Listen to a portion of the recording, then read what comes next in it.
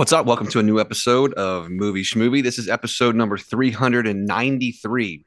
My favorite kinds of episodes. I was going to say, Steve. Yeah, I'm a sucker. You love a palindromic episode number. So good. And thank you, John. I'm Steve. I'm one of the co-hosts, and as always, I'm joined by... Right. And I'm locked and cocked and ready to rock. I'm John. Yeah. I wanted to thank everybody that's been watching the shorts that I've been putting up of the podcast. I think we got 20,000 short views. Nice. That's awesome. But what I love is when I watch one of those, because I'll see it in my feed sometimes, and it's always nice to see, I like to see your efforts, but it's fun to see what piece of the show gets picked to sort of promote the show. That's AI doing that, by the way. Well, I was going to say, I think it's funny that it, in fact, if it chooses this clip right now, because we mentioned it by name, it's going to put in every little stammer into the subtitles. I just think that's very funny, and it made me really realize how horrendous my sentence structure is on this show. So it's hopefully it'll make me. I'll bring it into something tighter, more diagrammable. Right. Dang. But yes, here we are, 393, the palindrome. Yeah. So what are we covering today, Steve? I feel like you're our guide. Yeah, sorry, I'm stuffing journey. My face over here, guys. Oh no, it's fine. He's carb loading for the journey. I need lots of Chex Mix for this episode, guys. Last week John picked our required viewing. It's 1997's Event Horizon, so we'll talk about that in a moment. But then also this week we got some timely releases. Like John was able to check out Next Go Wins, which is opening, I think, in a limited semi-wide release. And then I was able to see The Killer while I was traveling to Atlanta a couple weeks ago. Oh, cool. Which comes out today. Or if it's you're on Netflix right Friday, now. Yeah. Right. Comes out the 10th.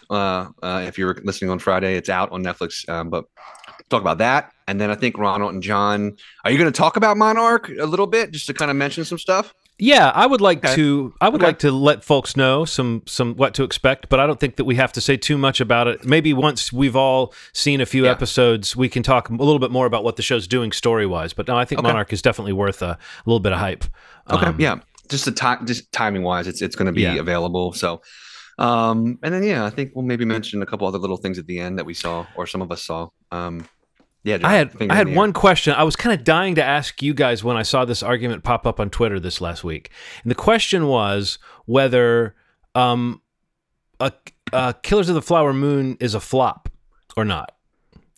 It's a movie that cost $200 million or something, right? And it has made now worldwide $121 million. Domestic, it's made about $54 million. We don't measure Martin Scorsese's movies by box office, or even most movies, we don't measure them by their box office. But there has been a recent conversation that he's been part of that has made it so that there's a little bit of there's haters out there jumping all over Martin Scorsese. And of course, he also sometimes makes a movie that's going to get people talking because of the subject matter or how he handles it or whatever. So there's a lot of chatter. But I really wanted to know what you guys think about this idea of, do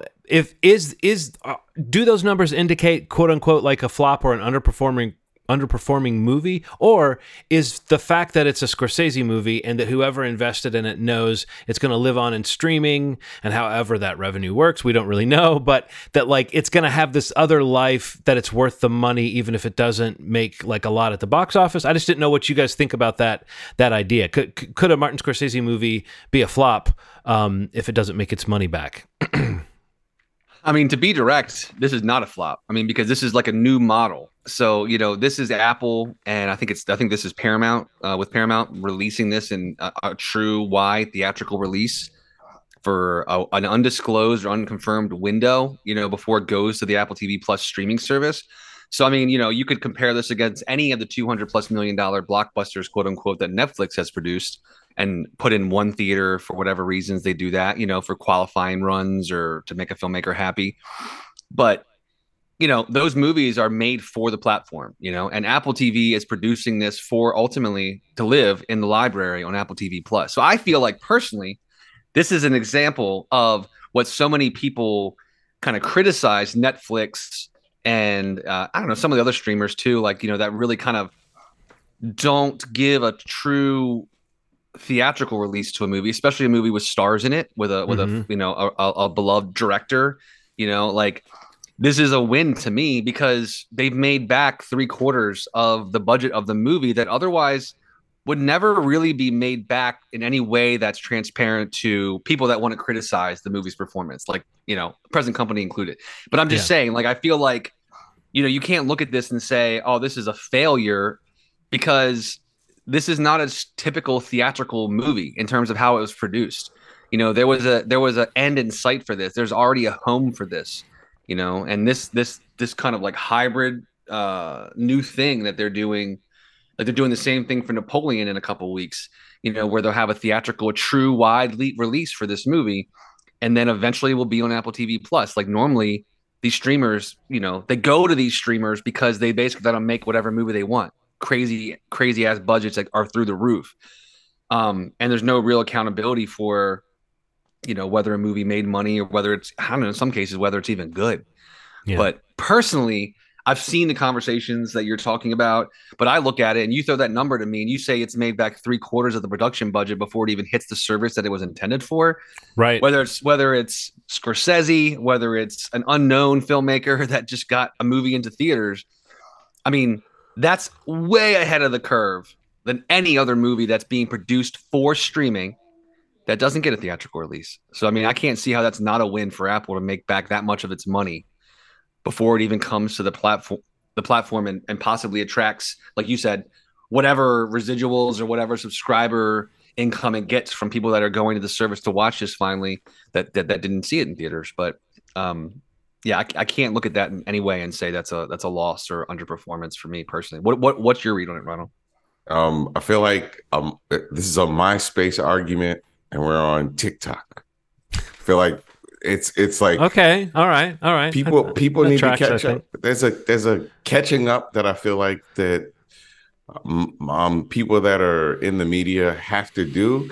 Like, I feel like some people are there and understand it, and some people don't understand it. And these companies are making tons of money, and they're missing what's happening. And it's strange to see it because it feels like these like sweeping sort of assumptions about a movie. And it could affect the way that people think about it. I cannot tell you how many people I've heard say, oh, that movie was a flop, I'm not going to see it.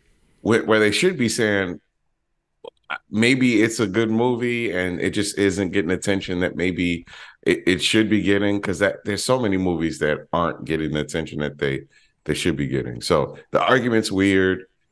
Get on TikTok and get the Chinese, give all your information to the Chinese. It's time.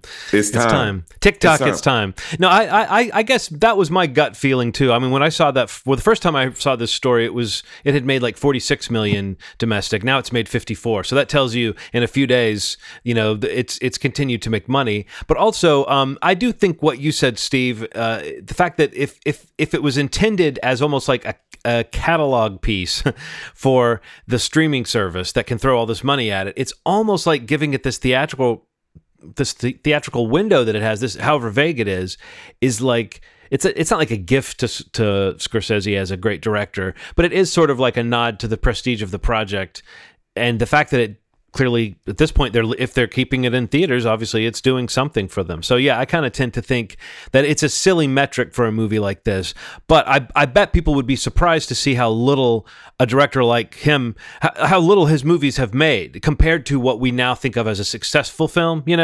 I think that budget versus return doesn't always, it's not really the way people talk about the careers of people like him or the Coen brothers, or I mean, you could name a lot of directors who people might be surprised to know like their biggest grossing movies were small potatoes compared to what we now think of as like this 4-quadrant blockbuster. Anyway, I just thought it was an interesting debate, and I kind of agree, Ronald. It's one of those only online kind of debates. It's like if you step away from the computer, you would not know that anyone was having this debate about this movie. It's wild. And I kind of hit on it. I hit on it when my initial response to your question, but like you just kind of mentioned it again, like in terms of the real question is the budget of the movie. Right. The real question is, you could make this movie for streaming, but filmmakers that can't get the movie made anywhere else, they're going to those platforms because they'll let them make it for anything they want. And he's done it at Netflix, and now he's done it at Apple TV Plus. But in this case, at least this platform has made back almost 3/4, if not more, of their budget, where Netflix just ate the whole thing. Yeah. And, and he went right from Netflix to the next platform that would give him that much money. So it's really a question about like, that's kind of absurd that this movie cost you. I haven't seen it, so I can't speak. I'm not going to criticize that, but I just feel like in a world, where it's a movie cost $200 million, where you're saying it made 150 some million already worldwide, and there's conversation about it being a failure. Sure, you're framing it against a budget, but that's the real problem, is that they'll go to wherever they let him have whatever budget he wants, and that's probably what he'll do for the next one too.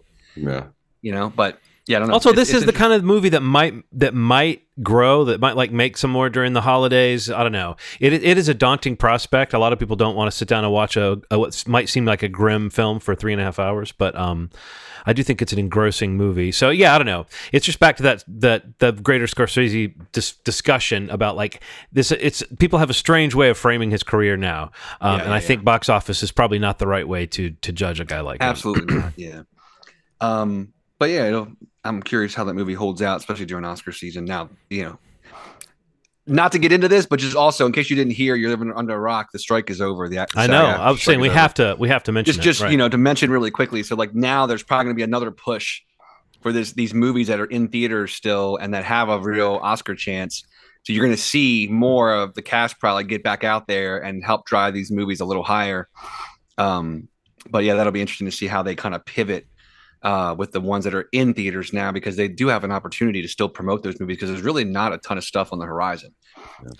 So I don't know. We'll see. Man, Brie Larson thought she had the weekend off. She was like, man, it's so nice. I can just kind of chill with my friends. But now Disney's on the phone saying, get out there. Yeah, literally tonight, if you're listening on Friday, she's gonna be on, I think, Fallon with Tom Hiddleston for the Loki finale. They're gonna be on together. Oh wow. I just saw an article saying that. I was like, wow, that took no time at all. Dang. Yeah. All right, cool. Well, let's jump in the required viewing. John, let's go out beyond Neptune. Take us. Let's in today's required viewing pick, it's Event Horizon from 1997, directed by Paul W.S. Anderson, the other Paul Anderson. I have always found it funny. I think Paul W.S. Anderson has directed a lot of movies. He's one of those guys who manages to keep it going in a sort of a genre space.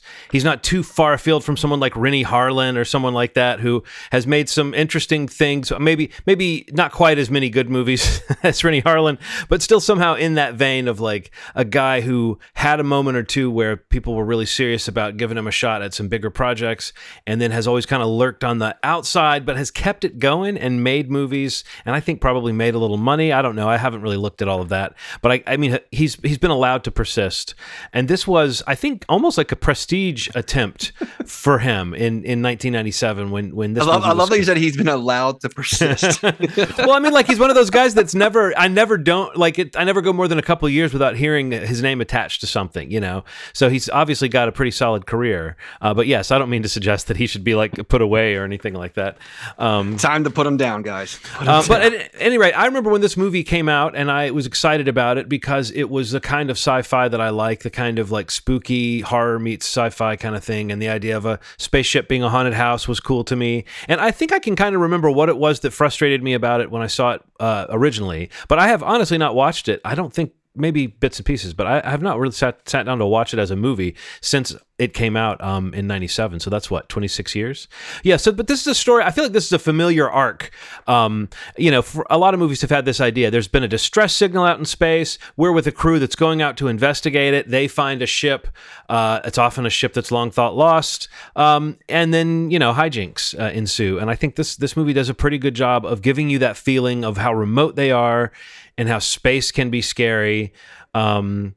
I don't think it's like a deliberately paced movie. I don't think it gets the kind of chills it could get out of its setting necessarily, but I think it does a pretty good job. The set design is pretty impressive. And it basically is just literally like a trip into hell out past Neptune for the crew of the ship. I think the ship that we're following is the Lewis and Clark. And the cast members are, it's got a great cast. Sam Neill, Lawrence Fishburne, God, what's his name? Pertwee? I don't know his first name, but the actor who plays Smith in this, he's fun to watch. He's been in a few different things, and then Jason Isaacs is in it. Isaacs, yeah. Jolie Richardson. I don't know. It's it's definitely an artifact of its time. Like a movie we saw a couple weeks ago, Audition. It's got a very jarring last. Did you notice the final song that plays over the end credits is like this kind of dance track? It's like a rave track kind of. I might drop it in right now just because it's funny to have like at the end of like an unsettling horror kind of jolt ending.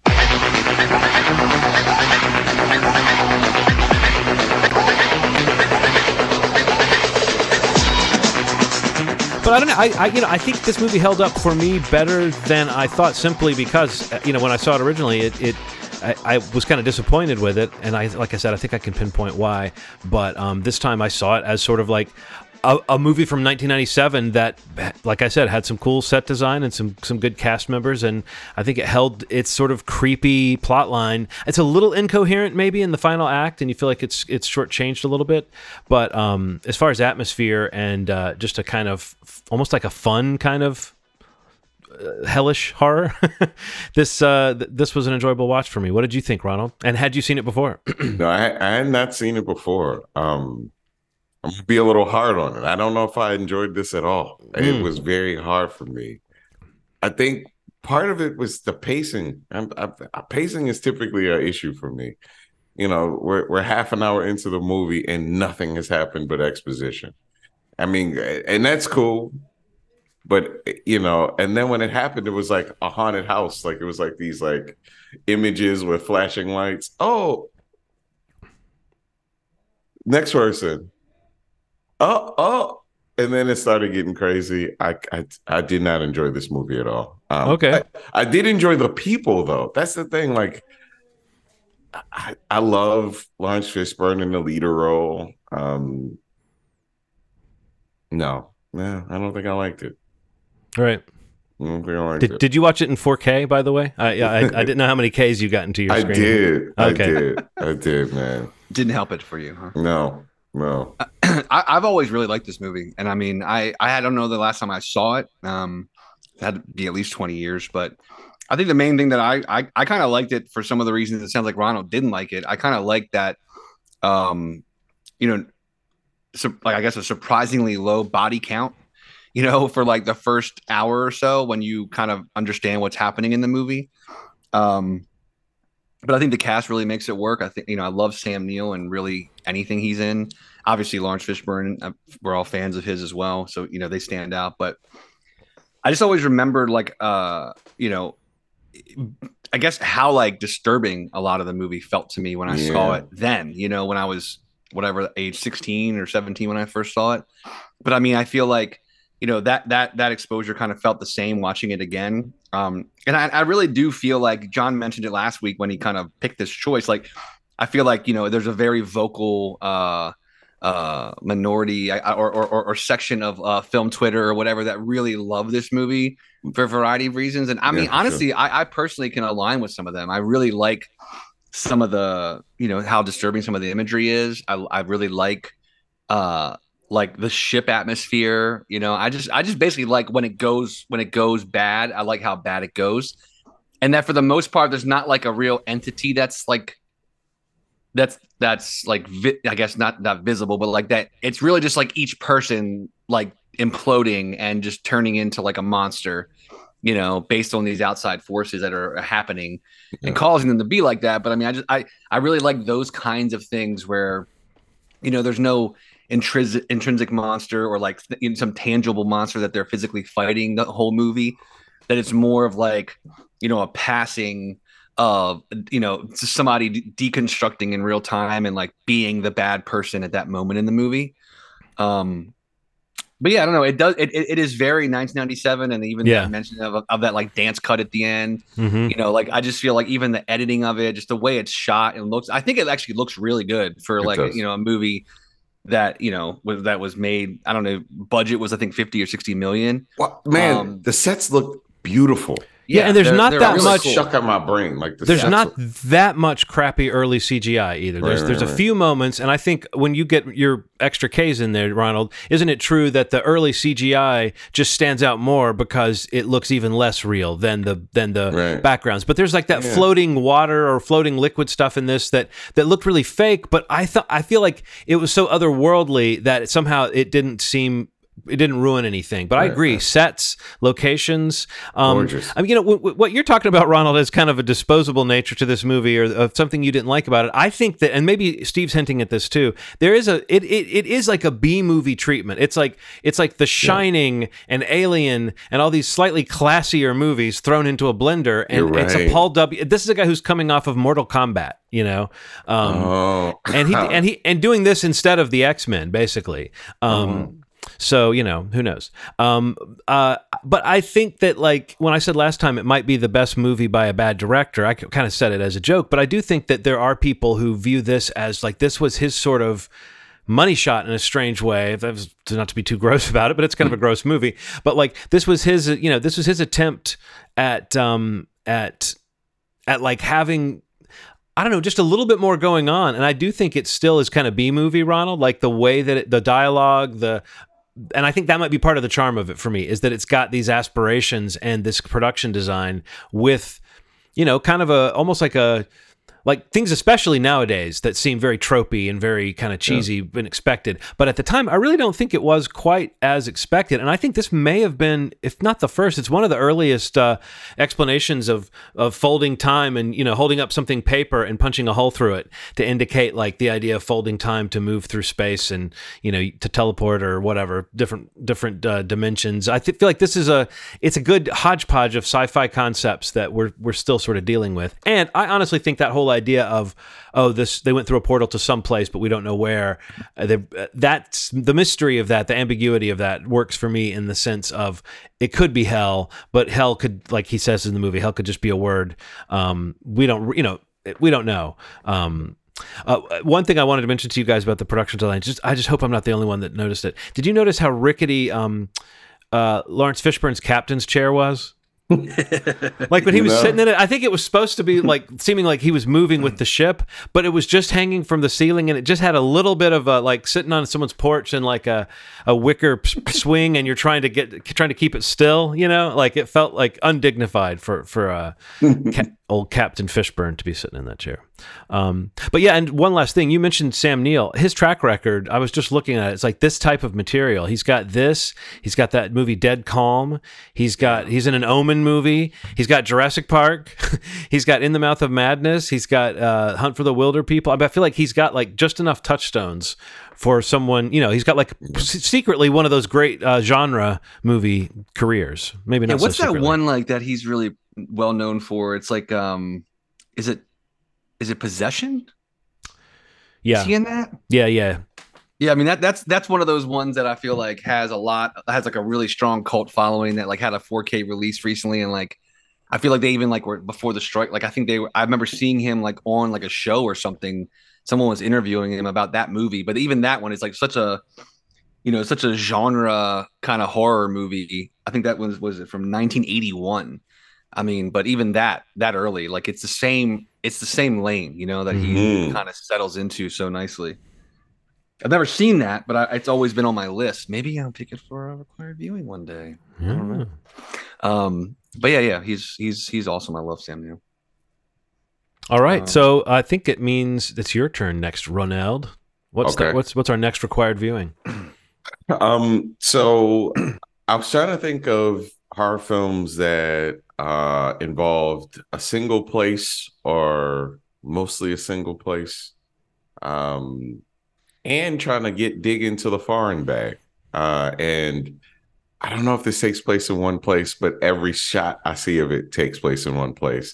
And I always see this on a list of horror films that are very slept on. It's 2011's, the Sydney, Australia's The Tunnel. I've always heard about this movie, never seen it in my life. It's on Tubi. It's very readily available, but 2011. Who's in this? I feel like this sounds familiar. Nobody I know. Okay. I don't know if there's anybody I know. All right, cool. Yeah, I mean, I feel like I've heard of this, but like I recognize the poster, Yeah, man. but like probably from like lists like you're describing. Yeah. Whenever you see a list, it's like slept on movies, horror Yeah, films you should see. It's always like yeah. The Tunnel, like right in the middle of it. Mm. I've never seen it, but That's a good place for a tunnel to be. Is right in the middle of something. Right in the middle. Yeah. Well, Steve, I think now it would be a good time for us to do a new feature called Fassbender versus Fassbender. And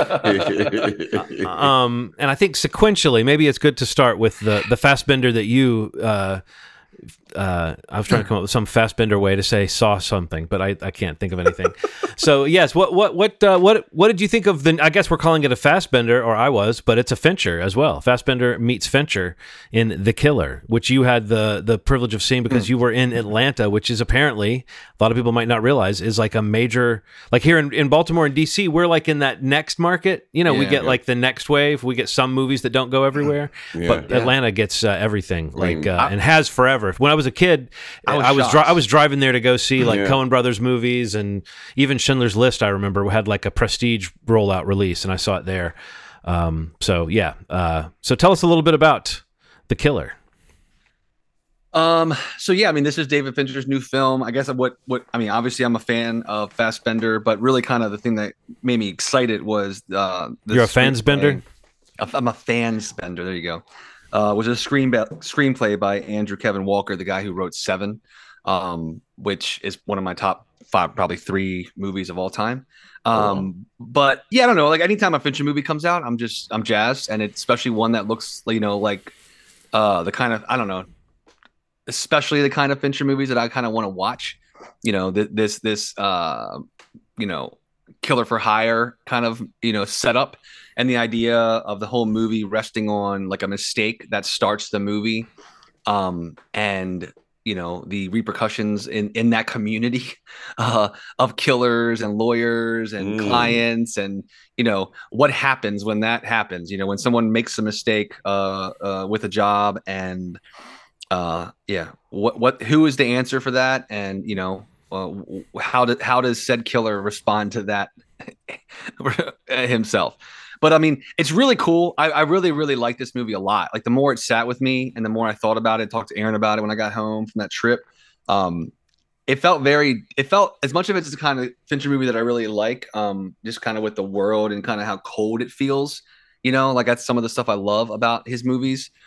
This is definitely in that lane. And I think Fassbender's incredible in the movie.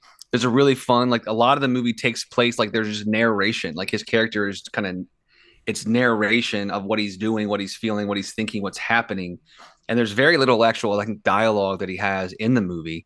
It's minimal, but I mean, it's there. It's not like 2 lines or anything like that. But I think it works really well for the movie to kind of literally start the movie in this guy's head, because he's in this moment of complete calm and, this professional approach to, how he takes this job, this kill, the music he listens to, the fitness watch that he wears to lower his heart rate, all these meticulous things that he does. He's that type A kind of person.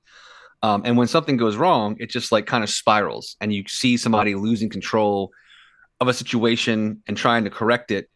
But in the process of doing so, just kind of making it all worse in ways. But yeah, it's a great cast. I mean, it's a really Fassbender it's his movie. I mean, Tilda Swinton is in it. Arliss Howard's in it. What's the guy's Charles Parnell, who I guess most recently people recognize from Top Gun Maverick. They're probably the faces that you'd recognize from this movie. I don't know that the movie has a lot of the signature like filmmaking that you'd probably notice from Fincher. There's an incredible fight sequence in the middle of the movie. It's probably like the sequence that people talk about from the movie that is really great. It's kind of like that, like, those like pans across the entire like inside of a house, like the geography that we always talk about. Mm-hmm. And then in terms of how they set up, somebody entering someone else's house, and like when a fight breaks out, you're stepping in and out of rooms and the camera is following them, and you're recognizing when you're going back into a room where a table was just busted, Oh, and then wow. somebody's using that table as a weapon. But like, there's all these great reference points in that fight, and I don't know who the actor is that's in that fight with him. It's this massive dude. I don't know if he's like a wrestler or a UFC fighter or something, but that sequence is definitely the standout. But yeah, I don't know. In general, I was really happy that I got to see this in theaters. I don't know this kind of movie that you can't watch at home on Netflix, so it's a definite recommend for me to watch, if you can't make it to a theater to see it, or if it's like I said at the top of this show, like Netflix doesn't put a lot of their movies in a lot of theaters, and when they do, it's pretty minimal and it's in some major markets. So if you have Netflix and this sounds interesting to you, I don't know that it's like top tier Fincher for me, but I didn't love Mank, like the more recent movie that he released. Yeah. But this is more back into the form of the kind of movies that he makes that I really like. And I mean, to be blunt, like I really kind of like the mean, cold, Fincher movies, that kind of feel like that world that he knows how to create so well. And this is definitely back in that space for sure. But yeah, that's out today on Netflix. But that sounds like quite the opposite of the Michael Fassbender that you experienced, John. Like a literal 180. So talk to us about Next Goal Wins. I will. I just want to add, though, I agree with you about the Fincher thing of like, I love Fincher, but I think the Fincher I love best, they've been covering his career on Blank Check recently. Yeah. And just going through his career movie by movie, I've realized it's like I sort of admire pretty much all his movies. And you can usually tell there's some greater thing he's trying to do stylistically, whether it's a sequence or a kind of way of shooting, something like Panic Room that's like a really meticulously crafted movie. You can see why he was drawn to that material from a visual standpoint. I haven't seen quite what the visual hooks are in The Killer, except that it just feels slick. It just has that look and feel of a Fincher movie, and I haven't heard anything about like any particular fight sequence yet. But I can't believe I get to watch it. Maybe by the time people are hearing this, I may have already watched it. I can't believe Netflix has given it to us. And as far as you were saying, Fassbender is kind of funny in this, and I do think it got me on the subject of him being funny, because that's what I said to you guys was maybe there's a reason we don't see Fassbender like headlining more comedies after I saw the new Taika Waititi film Next Goal Wins, which is a comedy adaptation, like an underdog sports comedy adapted from a documentary of the same name about the American Samoan national team, soccer team, football team, I should say, football team that was terrible and like had a record loss of 31-0 and was kind of a disgrace. And so this Dutch American football coach is kind of sent into career purgatory of being sent to get them into shape. I think they have like a month to get them into shape for a big game, and the idea being, or big match, and the idea being that, like, if they could just win one game, it would mean a lot, like to legitimize this enterprise. And in the movie, they really sell that idea of like they haven't ever gotten a goal, and they've just winning one game. And in the doc, I saw the doc. The doc's not great. It's kind of mild and sort of sweet, but it kind of makes you even more bewildered that this is something that Taika Waititi chose to adapt and then make all these odd changes to it, just odd little random changes to the real story. But we've all seen the underdog sports comedy, and you judge it based on like how well does it get you to that final moment of like, oh, are they going to win? Are they not? And if you know the real story, you might know what happens. But I don't know. It was charming. The supporting cast is charming, particularly there's a guy, Oscar Kitely, I believe. Hope I'm getting his name right. Who I think has been in a few different things. Does anybody know Oscar Kitely? If you saw his face, you would probably recognize him. I thought I had this information pulled up, but I guess I don't. Oh, yes. I don't recognize him. But is that his name, Oscar Kitely, though? Yeah. Okay. Right. Anyway, and the supporting cast, I mean, it's nice. It's charming. It's a lot of, I think, New Zealand and Samoan actors, and so it's not a lot of people whose faces you've seen before. And I really think, I kept picturing, like, who could have done this? Who could have had the comic energy to really hold this movie together? And the names that just came to me right off the top were, I thought, like, Jude Law, Sam Rockwell, Daniel Craig. I could see all of them doing something that's the right pitch of this movie. But I mean, the movie makes one really odd choice, which is that they make the character of the coach transphobic in a way that he didn't seem to be in real life. There's a non-binary, or I think the first transgender player to ever play in a World Cup game, named Jaya in the film. And really the film should be Jaya's story, but instead Jaya's story is couched in the redemption arc for this guy who's very, very transphobic, like weirdly, oddly transphobic at first. And then when he has his little redemption moment, it's meant to be sweet, but it's like, I don't think that really happened in real life. In the documentary, there didn't really seem to be a trace of the coach treating Jaya that way. So that made it just a very strange choice to put it in the film, especially because the way the film handles it is, like I said, treating it like we should be patting Michael Fassbender's character on the back for coming around, rather than the other way. And if this movie had been centered on Jaya, I think it could have been an entirely different sort of film, because the actor who plays Jaya is a one named actor whose name I have not seen before, but I believe they also are a transgender actor, and they're great too. So I don't know. It's an odd thing. Like if people are Taika Waititi, I mean, I've been in on his side, and I even loved aspects, not the whole movie, but I liked aspects a lot of Love and Thunder. But I think if you were to critique that movie, you would say the script could be sharper. Sure. And the direction could be less indifferent. And you could say the same thing about this, but the one thing you can't say about Thor: Love and Thunder that you can say about this is, it could also have a central performer who's like bringing it over the top, like gelling all that comic gel together, and I just I don't know if that's a sentence, but like it's, Michael Fassbender doesn't seem like he's quite the guy for the job. It's not like he's bad, and he has some good moments in the movie. It's just, his character is the weirdest part of this movie.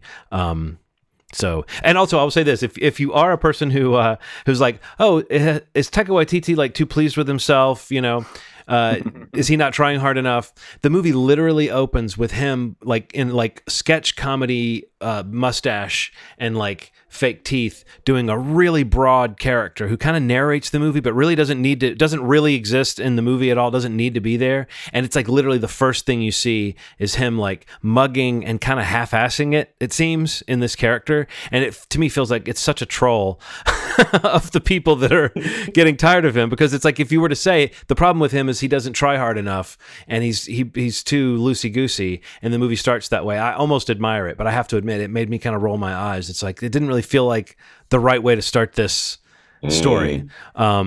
But it's, it's enjoyable enough, and I could see people enjoying it because it's so mild, and because, what it's going for. It's trying to hit that sweet spot of the, like I said, the underdog sports comedy. You just kind of wish it focused more on the team, and more on the characters we haven't seen before, rather than the white dude who like has to work out his issues.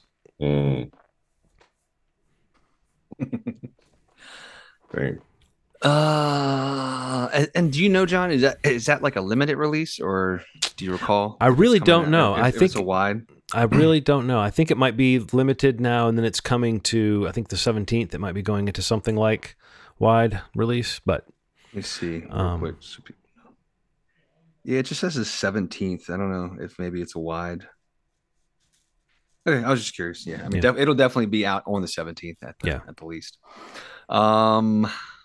Yeah. So also, go ahead and talk about Monarch for a little bit, guys. Just like, first two episodes.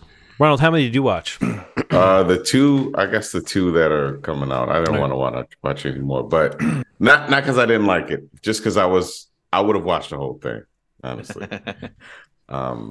We're talking about a Apple TV exclusive movie that's in the world of the Monarch monster universe, which is King Kong. Series, yeah. Oh, series, yeah. But it's in the world of the. It King feels like Kong. A movie.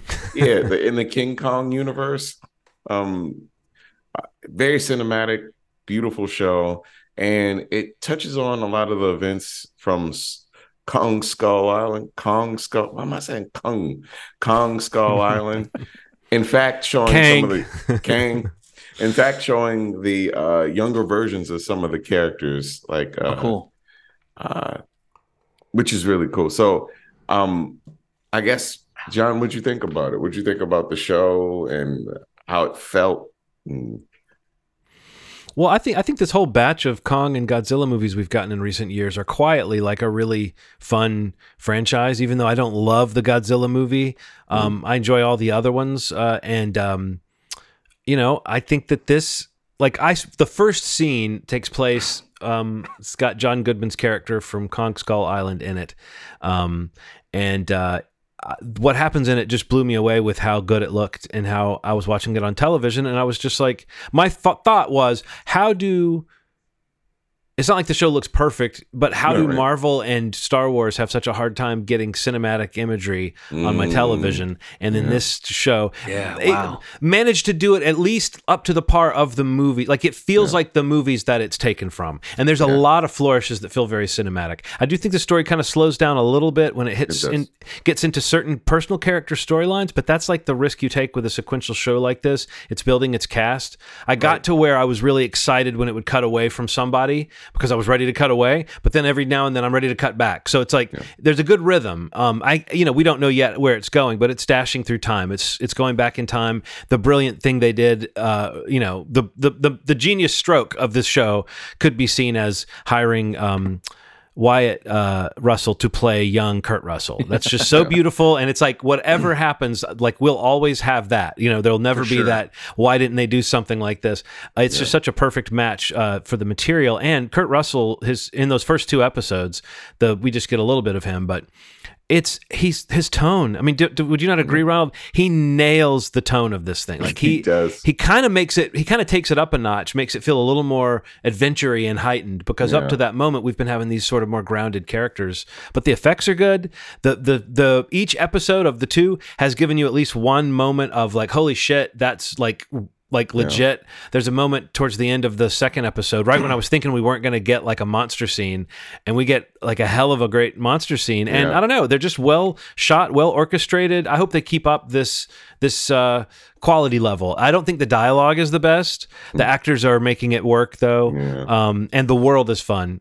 So yeah, I'm on board for Monarch at this point. It really feels like, when the trailer came out, Steve, you said this might be the most cinematic of all the streaming shows based on franchises. And I don't know, again, if they're going to manage to stick it out, but I do think that so far it's that Apple TV Plus thing of, you can tell they really tried to make this thing pop. So that's gorgeous. And it feels like a world with like a mythos that's actually, they're kind of making it more interesting. Like, it's deepening a little bit. It's not quite like Lost or something where you're just like tantalized by like the answer to the next mystery. But I would say that each of these episodes ends in a way that makes you ready to, you said you could watch them all, Ronald, and I kind of felt like I could at least have watched the third one. And I know at the end of it, I might have been wanting to watch the fourth one. So people should not miss Monarch. But I also would recommend, maybe, what do you think? At least watch Kong Skull Island before you see this. I feel like it kind of picks directly up from it in a strange way. You will not know any of what they're referencing if you haven't seen that movie, and you don't know that like Anders is a young John Goodman. It's like that. Those choices that they make are pretty cool, but you have to have seen that movie at least. The other ones you don't necessarily have to see, but that one in particular really hits on. Ron, what's the name of the actress that plays the mom of? Oh man, do you have the information in front of you? I wish I could say her name. She's great. She's great. Yeah, there's a character. There's a character that has a spotty past, and his family is broken up in a lot of ways. Sometimes across the world, sort of, and he has a family that's in Japan. And when you see just the version of this fragmented family and the acting that this actress does, it's just out of this world. Well, I'm actually talking about the woman in the flashbacks, but yes, she's fantastic too. Oh yeah, I'm loving the like side lady. I mean, well, not the side lady, the lady that doesn't know she's a side lady. But yeah, the one from the flashbacks is incredible. This is the thing. Everybody's good. And there's a chemistry that it was like they hired based on these chemistry reads. It must have been, right? Because I every time it relies pretty heavily on kind of one-on-one dialogue. You know what I mean? Like, and it seems to work every scene that I'm seeing. when they pair these people together, depending on who it is, it's just really. Did really you say good. that Anders is playing a young John Goodman? Yes. Wow, that's awesome. Yeah, it's a cool choice. And when you Yeah. see it, it makes more sense. Like he's kind of like he has an amount of silly that John Goodman would have had as a younger guy. So like he pulls it off.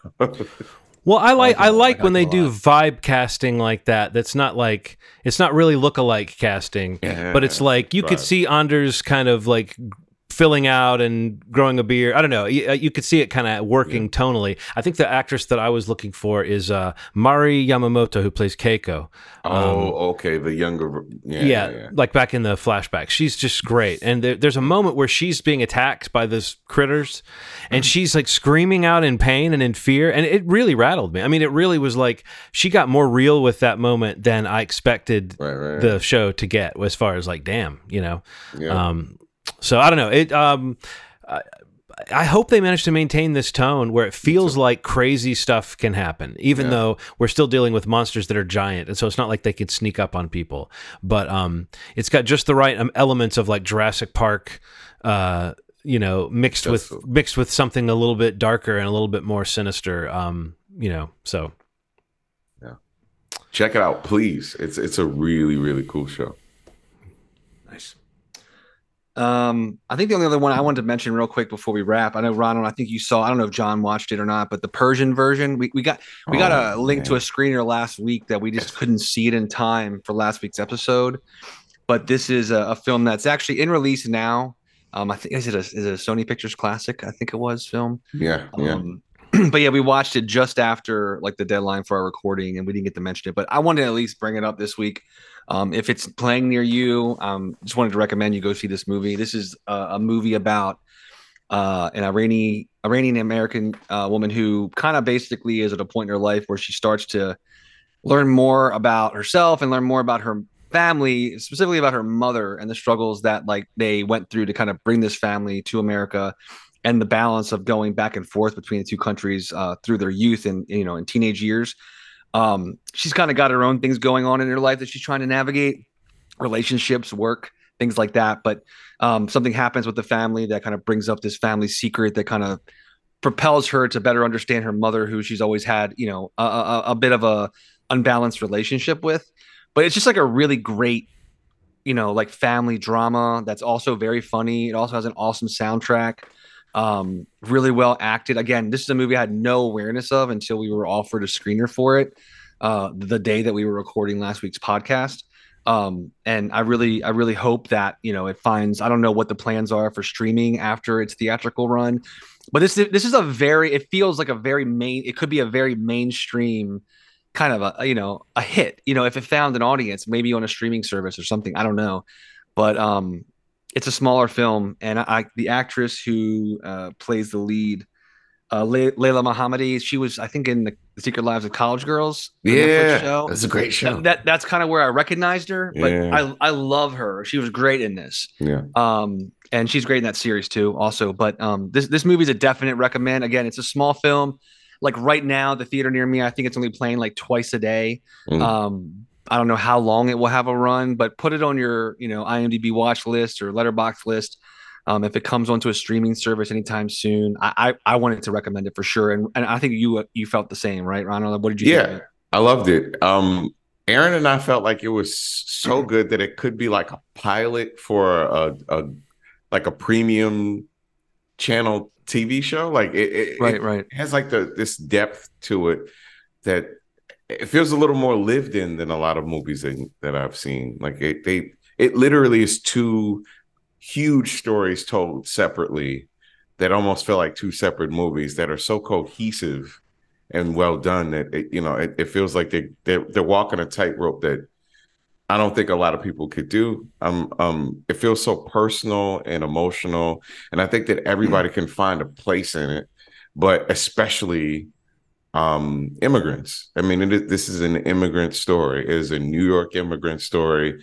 It is a rise to power. It is a rise to power in one's femininity and character, and it is powerful. I cried like crazy towards the end just because it was so I don't know, man. It hit me in the feels. And all the performances are just incredible. Everybody's gorgeous in it. That's another thing. Like it is kind of hard to process everybody, just because everybody's so beautiful. But it's angering. It's angering, and the acting is so good. Like the Persian version. And the comment about like a mainstream kind of hit. I mean, this is a movie that won the Audience Award at Sundance. So I mean, this is definitely like a movie that is very entertaining. It's very funny. Like you said, there's a lot of emotional beats that really hit, you know, familial things that really hit that everybody can relate to. Aaron loved it too. I mean, this was like this might possibly make my top 10. I've really enjoyed even the romance. You know, it's very slight in the movie. It's kind of off the cuff and funny. It's silly, but it fits so well into this large family that we meet, and it just seems like it's right at home. But yeah, I just wanted to really recommend. Again, I don't know what the life of this film is after theaters. If there's a plan for a streaming service, I don't know where Sony Pictures Classic kind of, you know, funnel their releases to streaming services, but it'll be there, I'm sure, in the next month or so. So try to find it if you can't see it in theaters. This was a great movie. Then again, it's called the Persian version. Yeah, man. Yeah. Otherwise, I think I'm all out. I'm excited to check out Monarch, and I don't know. You know, I was looking for that online, and I accidentally watched a movie called The Purging Virgin. No, not the same movie. No, not the same movie. Oh, dang. Not beautiful. That's nuts. There were nuts. Yeah, I bet there were. Movieshmovie.com is the website. You can hit that up and kind of choose a podcast platform that you prefer to subscribe if you're not already subscribed. You can also follow us on YouTube at youtube.com/movieshmoviepodcast if you prefer the video element of this podcast. But we got new episodes coming out every week. And we'll be back next week with, again, Ronald's choice for required viewing is The Tunnel, available on, you said, Tubi, right? Yep. So check that out with us and come back next week and, you know, listen along as we talk about it. We'll see you guys next week. And as always, you've made our day. Thanks. Bye.